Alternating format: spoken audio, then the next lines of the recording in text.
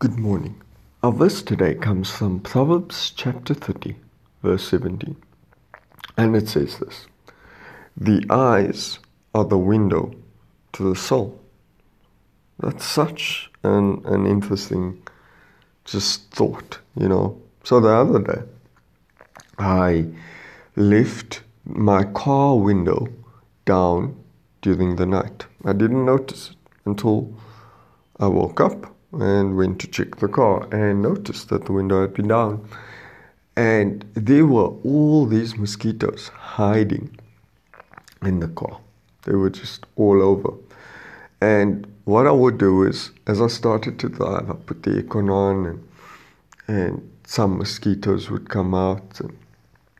And then, after a little while, more mosquitoes. And then I'd hit, around the car and more mosquitoes would come out. And later in the afternoon when I drove the car again, more mosquitoes and more.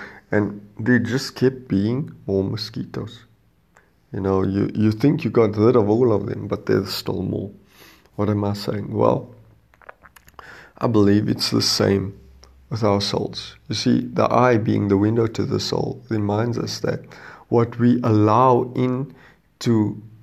what we allow ourselves to see and hear ultimately determines in a lot of ways what comes into our soul. And so we need to be careful of what we watch, what we read, what we look at.